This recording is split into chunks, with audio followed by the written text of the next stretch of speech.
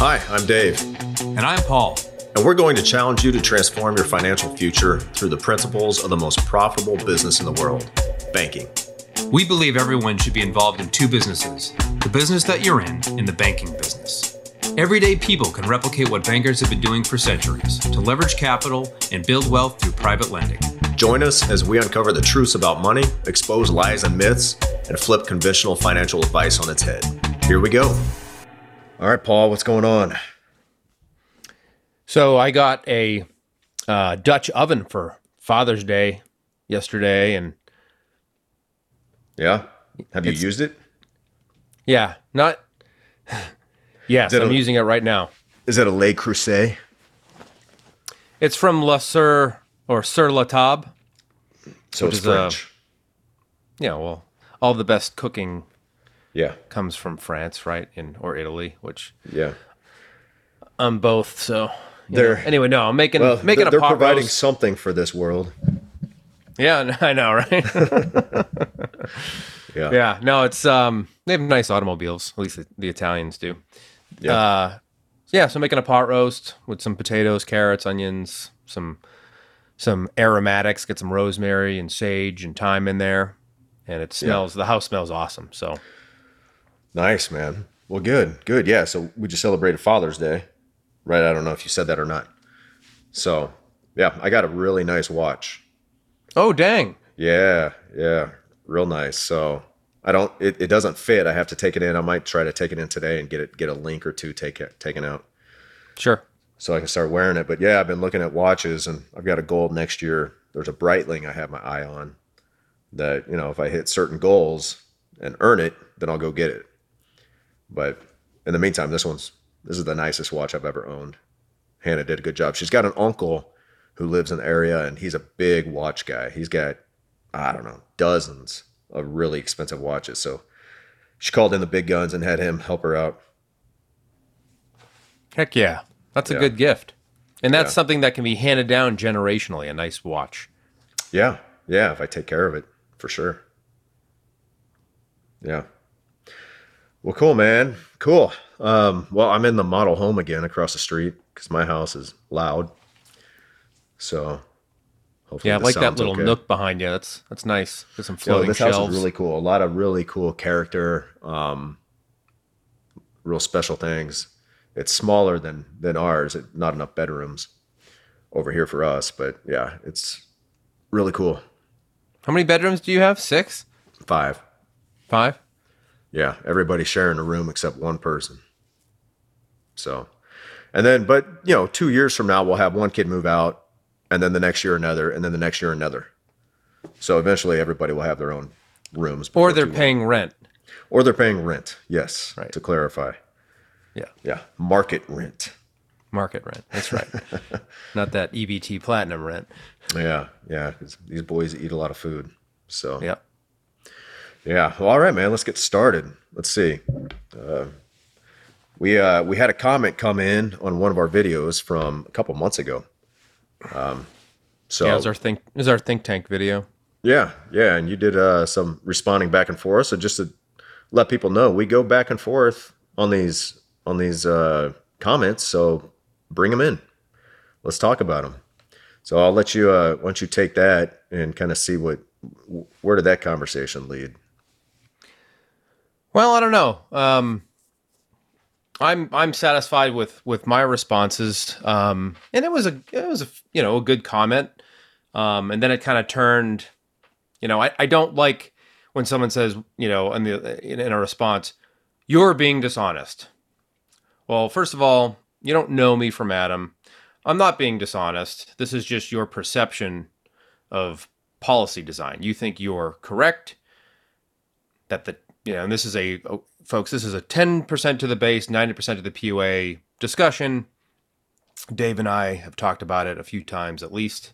Other Yeah. podcasters that we're friends with have talked about it as well in dedicated episodes to it. And I think James and Ryan are going to dedicate to an episode specifically to it again coming up to really deconstruct all that is wrong with that way of thinking. So that was Yeah. the crux of the discussion. and I think I might have mistyped something or he misunderstood what I was saying. I referenced, Nelson's original policies going back to the 1950s did not have a PUA rider. The ones that exist in Becoming Your Own Banker, written in 2000, did. And I think he Right. confused what I was saying. So just to clarify, the policies illustrated in here, and again, Nelson said he would leave the illustrations out if he could write the book again, right? But those have PUA riders in them. Right. Which is where But- you get that early cash value growth. Correct. And for those of you, own policies, been listening for a while, the PUA rider provides the bulk. It provides all of the immediate cash value, right, Dave? And then, on the anniversary, when the second premium is paid, the company will pay, if declared, the dividend for that dividend. year, which will also add cash value. Right. And the policies that we generally use for IBC design policies, which are all of them, pay a dividend on the base premium and the PUA premium. So Right. But anyway, bottom line, we got into a little discussion about it. I'm comfortable with where I'm at. If this guy wants to have 10 base, 90 PUA policies and as the way he does it, and I know some folks that this is the only way they do it, that's fine. But hear this. That illustration is out of date the minute you ran it. You have no idea what next year's dividend is going to be. You have no idea if you're going to change the mode of premium. You have no idea what the dividend is going to be 10 years from now.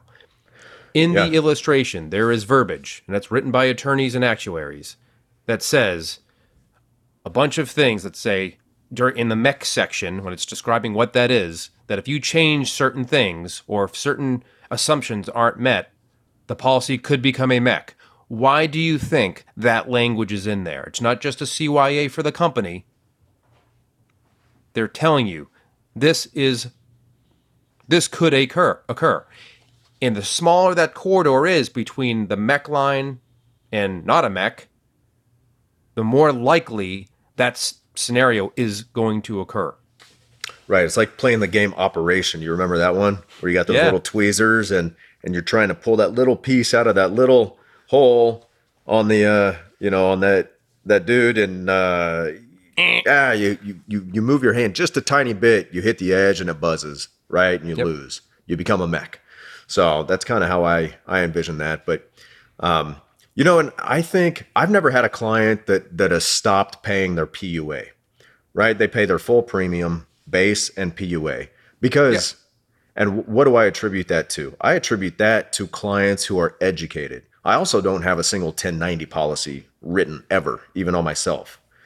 Right. So our clients are coming in educated. They understand what they're doing and why they're doing it, and they pay their full premium. And many of them are trying to pay even the extra PUA that sometimes is available in any given year when you call the company and say, hey, is there extra room this year? They're trying to maximize that. I know other producers who have clients who have, for one reason or another, dropped down to paying just the base because, oh, hey, the PUA is optional. I'm not getting a lot of cash flow this year. I'm just going to drop down to the base. Well, what happens after they do that? There's one situation I was talking to them. They've already passed the 7 years, and they even stopped paying the PUA rider. They just paid the base premium. So now they can't even add that rider back without going through underwriting again. That's a fact. Like, you stop paying that rider, it's gone for good unless you go through underwriting again. And so this is what I think happens a lot of times to these producers who are out there just promoting 1090, 1090, 1090. They don't care how educated you are about infinite banking. They just they'll rip the policy, put it in force for you. And then I'm betting a lot of these people end up saying, oh, well, shoot, that's a $50,000 policy. I only need to pay $5,000 this year, so I'm just going to pay $5,000. And then a couple of years go by, and guess what? It looks nothing like the illustration. Nothing at all. And they can't catch up. There's that 7 pay, they take the average of the PUA you paid over the first 7 years, and that's the max you can fund going forward 8 years, 8 and beyond. And all of a sudden they're like, oh, I thought I could fund 50K. Now I can only fund 15K for the rest of the policy, it's going to look nothing like you thought it would. So that's just what I have a feeling is going on with a good number of those clients who just say, hey, I want the 1090. Because they don't understand it, they're not going to fully fund it because it's optional, right? And when you give somebody an option, unless they really truly understand it, they're probably going to take the option that requires less out-of-pocket money, right? Of course. Yeah. It's just part of there's a lot of overlapping things in this industry, the 1090, IUL for IBC for infinite banking concept use. But I think it's all part of the just flawed mentality. And I think this 1090 stuff is kind of like I feel you're right. The client's going to have like this buy term and invest the difference mentality, and like, and then the difference gets spent, never gets invested. This is the same thing. The PUA never gets paid, and then Exactly. it falls off, right? And then you have a little tiny base policy that has whatever. If it was $100,000, you have $10,000 of base now that you can pay. Like, Well, and now you have all this extra capital that needs to reside somewhere, but you can only put a fraction of it towards this policy unless you go open a new policy and go through underwriting again at an older age and potentially less health or even uninsurable at that point, right? So, yeah. And you've heard us say before, and I think this is fundamental to what Nelson taught, is you want the contractual right to pay high premium for as long as possible. And let's face it, what's the average age of the people that we get as clients? Probably our age, about our age, right? right? Probably 37 to 45 is Yeah. probably the average. That's a long time to pay premium if you're 37 years old. Yep. Just ask any 65-year-old, they'll call you a kid. If you're 37 years old, you're just a kid, That's right. man, because there's a long time gap there. And 65-year-olds are young. That's young these days. Yep. We're talking 50 or 60 years of premium. And I played around with some illustrations this morning just to do it. And no question, that 1090 is going to look great early on. Sure. It's going to look great. Yeah. But eventually, I ran an all base. The all base is going to overtake it. And cash value, death benefit, and the one I ran, there was a difference of millions of dollars. Yeah. Of cash value and death benefit later in life. And I think I went out to my grandmother's age. My grandmother just turned 96 years old, takes no meds, super healthy, probably going to live past 100. And I have another client who's had two grandmothers who are past 100. Man, does can you imagine happen. their dividends if they had these they're huge. policies for 60 Dividends are huge. years? Huge. Oh my gosh. And I'm not saying that the 1090 or the 99 or the 199 look horrible, but they're likely not going to occur. One, for human behavior. Two, because if dividends go up, maybe, if something changes, you're not going to be able to pay the illustrated premium. And that's the whole point is, folks, is the future is unknown. Why would you risk, if you want to pay $100,000 of premium, why wouldn't you want to pay that amount or close to that amount for as long as possible? You're missing the whole point. Right. And if you want to I'm just in it for the early cash value. Well, that's fine. But cash value is a function of death benefit. At age 121, the cash value and the death benefit are the same number. So if I'm going to have more death benefit later in life, that means I'm going to have more cash value. Right. Because, yeah. So that's another common misunderstanding, especially people who probably promote this 1090. They separate, they act like there's two accounts. There's your cash value account, there's your death benefit, there's the insurance company's money, and then there's your money. Make no mistake, any dollar you send to the insurance company is their money. That is not, with a whole life policy, that's not taken and set aside in a cash value account with your name on it. That cash value simply just represents the amount of the death benefit you have access to today, the amount of equity you built in that death benefit. So do you want a small death benefit or a large death benefit? Because the cash value is a function of the death benefit, period. Yep, no question. The other thing is when you had so much PUA, that PUA premium is adding a lot of term insurance, and depending on the company, it could be a long-term level term rider, or it could be a blended PUA rider from a few companies that are doing those things. That has a cost. Yeah. Yep. That's eating into the cash value. And do the cost of that insurance? Do you ever get that money back for the term insurance? I mean, term insurance is just that. It's you pay that money and it's gone. It goes towards that death benefit.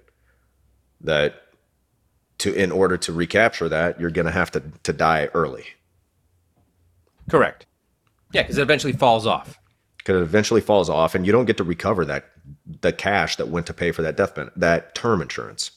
It's just, it's taken away from purchasing more permanent death benefit, increasing the death benefit, thus increasing the cash value. Now it's very important.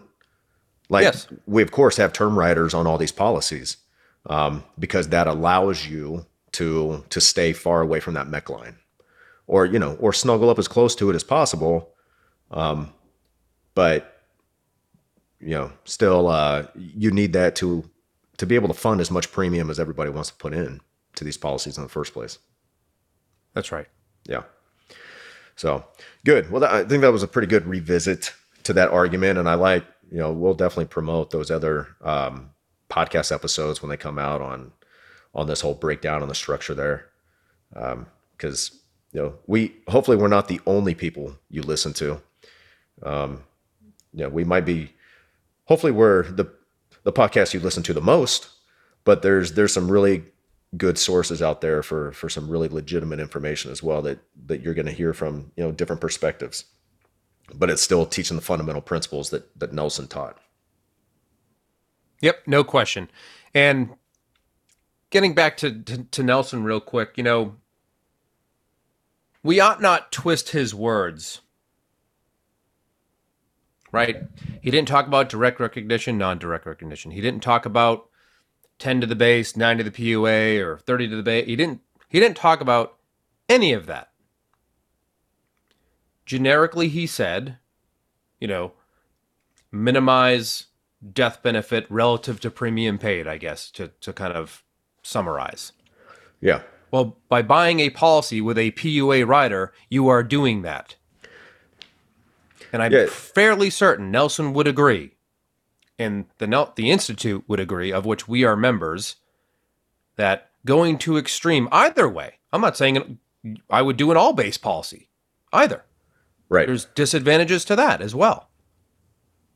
But going so extreme in that PUA rider is just risky to the client. And I was speaking with, and I'll wrap this up.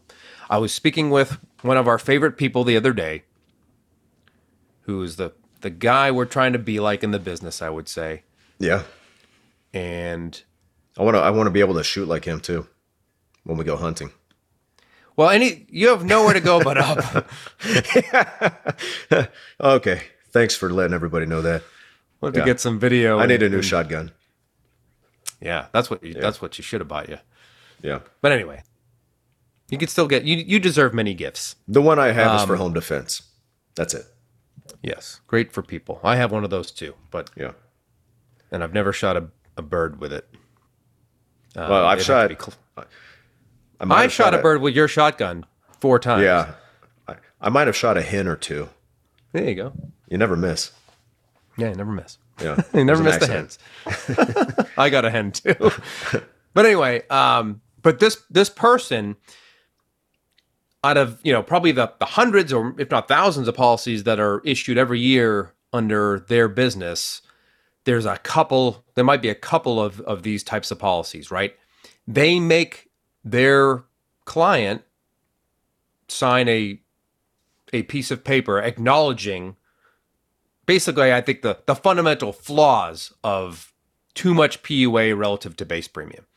And I think that's telling for someone who has been around the industry for a long time, knows the back end of how everything is working, and is waving the red flag saying, hey, my expert recommendation is that you do not do this. It's like they're being released on their own recognizance, right? From a Yeah. mental institution. Kind of like, my professional opinion as a medical professional is that you need to stay here a little bit longer. But if you want to self-release, you better sign this acknowledgement saying Yep. this, you're doing this against our professional opinion, not personal opinion, professional opinion. Professional. And again, if I thought that was the end all be all to infinite banking concept policy design, all 7 of my policies would look like that. Alas, Exactly. Right. not one of them does. Right. So, but according to this guy, I'm probably screwing myself. Yeah. That's what I'm out to do. Yes, I just don't know enough. Now I'm getting personal, but anyway, it's fine. God bless you. Good luck. Yep. All right. Well, good. Again, I think that was a pretty good summary, and that took up more than half of our podcast. But it's a topic worth revisiting, probably time and again, because people continue to get bombarded with that as it becomes more quote unquote mainstream in the IBC world, even though it's not IBC authorized or approved. That kind of promotion. Yep. So one more thing is that at the conference we were just at, we spoke to a couple of agents that used to write for a certain company that demutualized, and a lot of the policies they had written back then, because they looked great, were IULs. And how much regret did these agents have that they wrote all of this IUL business back then? Because it was this new hot thing. It was going to be great, just like Variable Universal Life or just like Universal Life before that. None of those things have ended up being true. So I don't want to go 40 years from now and we're old and I have a client that says, this policy mech'd on me in year 28 or whatever. I don't want to have that phone call. Right. Me neither. Yeah. And luckily we won't. And That's right. a lot of these agents will. a lot of these agents will, but they probably won't be in the business by then anyway. I mean, I'm not saying I'm going to be in the business 50 years from now, but somebody maybe in my lineage will be. Yeah, no question. So yeah, I'm actually 2nd generation life insurance agent, which is, I is am funny. too. Yeah, My that's grandfather funny. was a John Hancock guy. Dude, there's so many guys you talk to, so many older gentlemen who I've talked to, and they're like, yeah, I used to sell life insurance back in the day. And I think there's a lot of people that used to sell life insurance and they did it for a couple of years, maybe. That's it. Yeah, you only get out of it. I think if you're not, like, I think the infinite banking concept business is great business. It's great business for the company, the consumer, and the agent. It's a win-win-win. It's a triple win. You get highly educated clients, a limited number of them, right? This isn't, buy term and invest the difference when you're ripping, 10,000 policies a year or something. I'm Right. making We're up not about numbers, but volume. We're quality over quantity for sure. That's right. Yeah.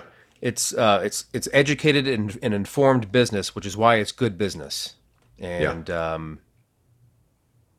anyway, so Yeah, and it's fun to do. You get to hang out or have conversations with a lot of people that oftentimes think very in line with you about many topics. yeah, it's a small island, but it's a fortified island to be on. Yeah, yeah. Well, so you bring up something about finding win-win opportunities or even win-win-win. There's kind of reminds me of I was reading one of Garrett Gunderson's books. He's got Killing Sacred Cows, which I recommend everybody, and then Disrupting Sacred Cows, which I also recommend.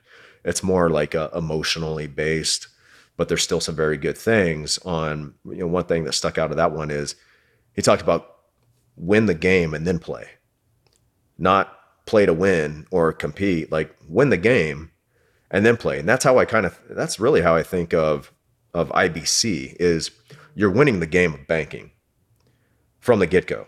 If you do this properly and you think long-term and you're not afraid to capitalize, you're going to win the game.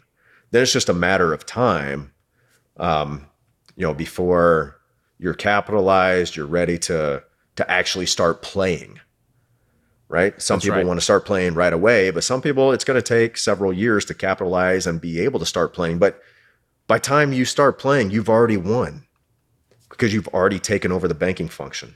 It's not a zero-sum game anymore where somebody loses and somebody wins. You're winning, the insurance company's winning, which you want them to win because you're an owner, right? That's right. You want them to win. Just like if this is your own business, do you want your own business to win? Yes, because if they win, you win. And then we win too because we get to work with very educated people. We get to do this as a business, which means, we get to create a living for ourselves. And if we couldn't, if we didn't make enough money to provide a living to feed our family and, and create the life we want to create, I would not be in this business because I can't do charity work and feed my family. Nope. Right? No, you can't. But now I get to do Certainly something I wouldn't be enjoy. producing a podcast either. Yeah. Right. But getting to do something you enjoy with people that you enjoy and make a living at the same time. I love it. Dude, I have nothing to add to that. That's why we're here. And many of you that have talked to either Dave or me or both, we truly enjoy speaking with you. And those light bulb moments are just, they're fantastic. They're so sad. It makes everything worth it. For the ones that just don't ever get it, you have to fire. We fire people, by the way. We fire clients. I've got a guy that's 0 for 2. So he's batting 0. I don't know if he comes back a third time if I will accept him as a client. I might go push him somewhere else. I've got the same. Somebody who, didn't fund their policy the first time when it was approved, came back a second time. I said, they're ready. Okay, let's do it. Second time comes, still didn't fund it. Although in this case, I think their money was tied up in some crypto scam, so they couldn't get access to it. But still, that's a whole lot of time that you wasted of mine that I could have been using to help somebody who wanted to actually do this. So I'm in the same boat. If they come back, I'm a super nice guy, really like him, probably steer him to somebody else. Yeah, you could steer him to me. I'll tell him something. All right. Yeah. Well, and you could do the same. Yeah, I was fairly blunt. Me, like, I was like, oh my goodness. It's kind of, IBC amnesia or IBC attention deficit disorder or something. I'm not really sure what the problem is. There's still some folks that will likely never understand what is going on, and therefore they don't know what to do, which is pay high premium relative to their income. That is what we ought to be doing, all of us. Yep. And then there's those who get it, man. Like I love working. We've got some shared clients right now who were, I don't talk to people like they're babies in this stage, but I talk to people like, hey, this is your first policy. You're brand new to this. Let me help you along. Well, no, they're off to the races, like sprinting ahead of me saying, let's do this. Let's go this far and let's dive in head first and into the deep end. And they do it. And some I'll let, and some I would try to pull back. But in this case, you got some educated people who are motivated and they see the long game and they want to play the long game and they can't get started soon enough. Yeah, no, it's fantastic. It would just be nice if there were more of those people. But I was talking to someone earlier. He's one of our shared clients. He's getting his Green Beret this week. And I told him, people who do IBC are the top 1% of the top 1% as far as the muscle that's in between here, right? The way they think. Absolutely. And there's just not a lot of them. There's just not a lot of them out there. And on the flip side, there's not a lot of people outside the NNI, I think, that are spreading the message properly. I'll just leave it at that. There's a lot of and that's part of the noise. And I don't appreciate it either because it, gives the industry a bad name. But anyway. Yeah. Well, so No, I think we'll finish by maybe urging everybody to, in the case of people who want the 1090, going back to that discussion, stop rushing to get rich. Like I would say your most productive years are ahead of you, not behind you. Especially if you're the age of our average clients, late 30s, early 40s, your most productive years are absolutely ahead of you. I mean, I think my 50s will be more productive than my 40s and my 60s more productive than my 50s, even while probably putting out less effort. Yeah, that sounds great, by the way. Yeah, I like that. Become more productive every year and reduce the amount of effort you put into it every year. Yeah. Yeah. This is not like Dave said, it's not a get rich quick thing. If you need that much liquidity in year one, and you've all heard Dave say this before, well, put your money in a savings account. Yep. Why not? If you're so worried about liquidity, you're not going to lose. Well, I'm not going to say that. I'm not going to say you're not going to lose any cash putting it in a savings account. Yeah. One other thing that just popped into my brain about these massive PUA dumps and then immediate policy loan is if something goes wrong and that policy collapses because they don't repay the loan and it outpaces the growth of the policy, right? And the policy collapses, guess what? That's a taxable event, probably. Yeah. More than likely a taxable event. So anyway, don't do that. Play honest banker, right? And slow and certain beats quick and risky. That's the way I look at it. I'd love to see some data on how many of those scenarios do occur, just like I explained. Yeah. Yeah. So excited. Ton of PUA. A couple of years later, 36-month persistency, 0%. Yeah. Policies collapse. Yeah. Maybe we can get some insight on that. But that's not going to happen with our clients. Nope. Plenty of base. All about that base. All about the base. The Case for Base, episode 57. So look it up. I'm pretty sure that's the episode number. So, well, all right. I think that about sums it up, huh? Yeah, I think I said enough. I think it was a good episode. Again, people are going to have their opinions. They don't bother me at all. They used to a couple years ago when I was kind of new and whatever. But, we know what we know. And, again, best of luck to you on the 1090. Hope it works out. Right. Right. And, the most important thing, don't forget, control your capital. Or somebody else will.